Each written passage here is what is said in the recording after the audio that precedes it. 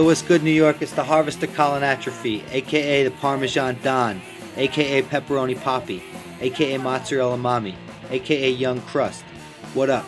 Welcome to the 12th episode of Radio Harvester, what we talk about when we talk about pizza. And this month's guest is none other than Freddie Alva, who runs War Dance Records and who helped start the hardcore matinees at ABC No Rio, which, if you're not punk or you're from out of town, is a really cool space at 156 Rivington Street on the Lower East Side, where they have been doing all-ages hardcore matinees every Saturday since 1991, which is 24 years, and that's so ill. It's not a venue, it's just a cool community space. And I always thought it was interesting that they called them the hardcore matinees, because to me, as a kid, I would go to the NYHC hardcore matinees at CBGB, which is on Sunday, and it was a very different scene, let me tell you. And I kind of get into that during the interview, so I won't blow it, but it didn't seem like No Rio was a hardcore space, as it were. And so it's interesting to hear that both the CB's matinee and the No Rio matinee have roots in the same place and in the same community. And it's a good, important piece of New York City history, and Freddie was there for it and is here now to tell us about it. And I think that's really wonderful, and it's really important to remember the narratives of our community and the places we come from. So here we go. Get into it.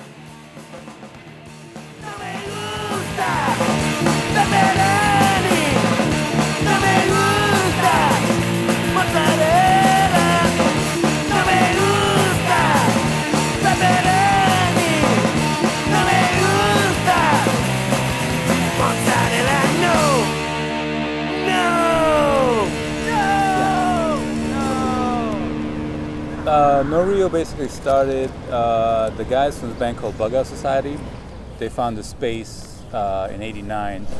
It was already there. It was there. There was like some, the weird art.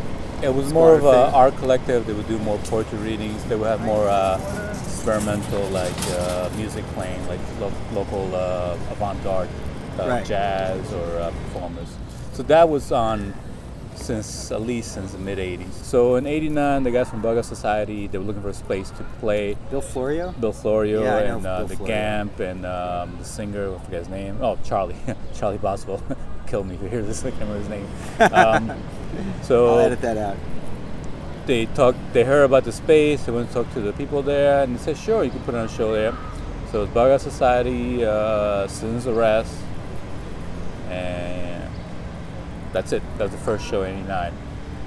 I came down, Mike came down, and we're like, wow, this is a great place to do shows. So Mike basically started the New York Hardcore Collective to start putting on shows there.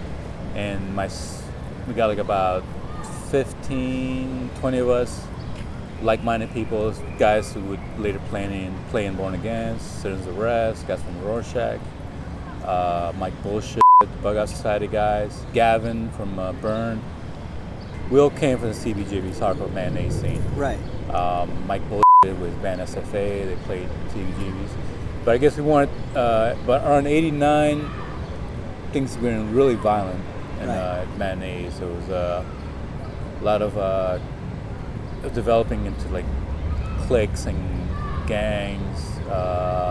Unfortunately, a lot of people that we knew, a lot of people that I knew were involved in that. I'm never been a violent guy kind of guy, right. Yeah. And it's really silly to see someone that I knew, tough guy, always cool to me, we're like friends, but him coming down to matinee just to basically rob some suburban, what they call New Jack Skin Kid, for his flight, So it's like conflict interest, I'm like, he's my friend, but he's doing some really stupid, stuff.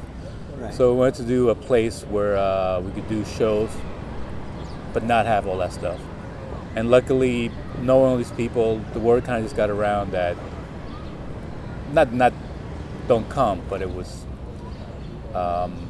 they just didn't come around. And there was respect for that. There was respect. This is a different. And we had also some really strong, like Gavin, Burn, Absolution, Chaka. Chaka's an old friend of mine.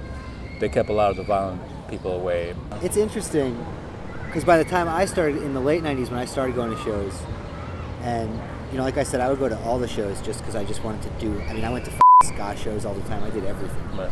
I just wanted to do it. I wanted to be at everything. And there was like kind of a line drawn. We didn't talk about it, but I didn't really see the same people on Saturday afternoon as I saw Sunday afternoon. Right. I didn't really have friends at the hardcore matinees. I would go because I thought I liked watching it. I liked watching the kind of spectacle of male violence, maybe, But like, I was like a scrawny little kid with a mohawk at the hardcore matinee, which by then nobody looked like street punk at the hardcore matinee. There was that crossover wasn't really happening, and I felt a little bit like ill at ease at first going to those shows, but nobody ever like grabbed me and tried to throw me in the pit. Nobody tried to force me to do their weird kung fu dances. Like, I stayed and I watched the shows, and it was peaceful, and like nobody with me. And when I did decide it was time for me to go in the pit, because I was like, I want to do this. This is cool. And like some big dude that looked like one of the Bushwhackers from WWF knocked me on my ass. That same dude came and picked me up right away and was like, "You all right? All right, cool. Like, welcome to the hardcore family," or whatever. And it was like, I think there's something really, people get really worked up about creating these inclusive spaces, and like a bunch of dudes knocking each other around can be really alienating. But I also think from in my experience, the people that I know that were more drawn to hardcore come from a more violent background, maybe, and have some more violence they need to work out in their lives. Right. There's definitely a whole tribal aspect going on. Right. You mentioned the hardcore family. It draws a lot of disaffected or family issues back home, and it becomes basically a family. Yeah, people need that support structure, and I think like whatever problematic aspects there are, it's impossible to kind of ignore the fundamental goodness of people that are not blood relatives having that kind of loyalty for each other. Right. It's just basically tribal culture. I saw the same thing at Squatter Rod shows back in the early 90s. It was like, I worked with Ralphie at that bar. You just basically change the uniform. Instead of like having shaved head, you have like spiky hair. Instead of like dogs, you have like whatever, Israeli commando boots, vegan boots. You just change the uniform, but it was still the same thing. A lot of kids disaffected. They wanted to hang on. It was more like a punk family kind of thing. Yeah, totally. And it's interesting to me to see that it all comes from the same genesis. Right. Exactly. Like, it's the same initial community that all these other communities spawned from. Right.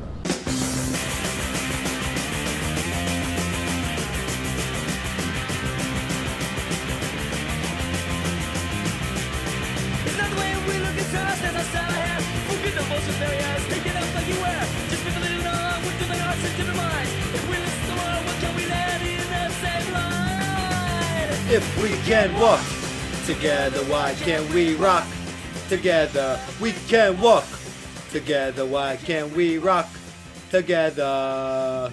And lo and behold, once upon a time, the hardcore brutes and the effete peace punkers did walk and rock together, according to the Gospel of Freddie Alva.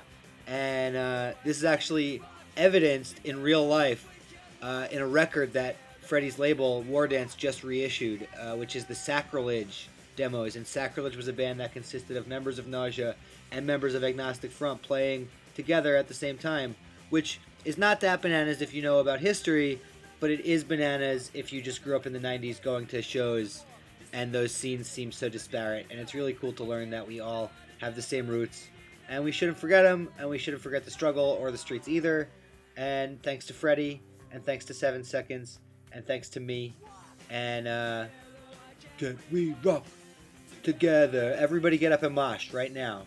Just get up and mosh. Do a little circle pit around your office or wherever the wherever the hell you are listening to this. And that's it. No cops, no creeps. Peace in the pizzeria. F Billy Joel. F your negative attitude. We are the punks.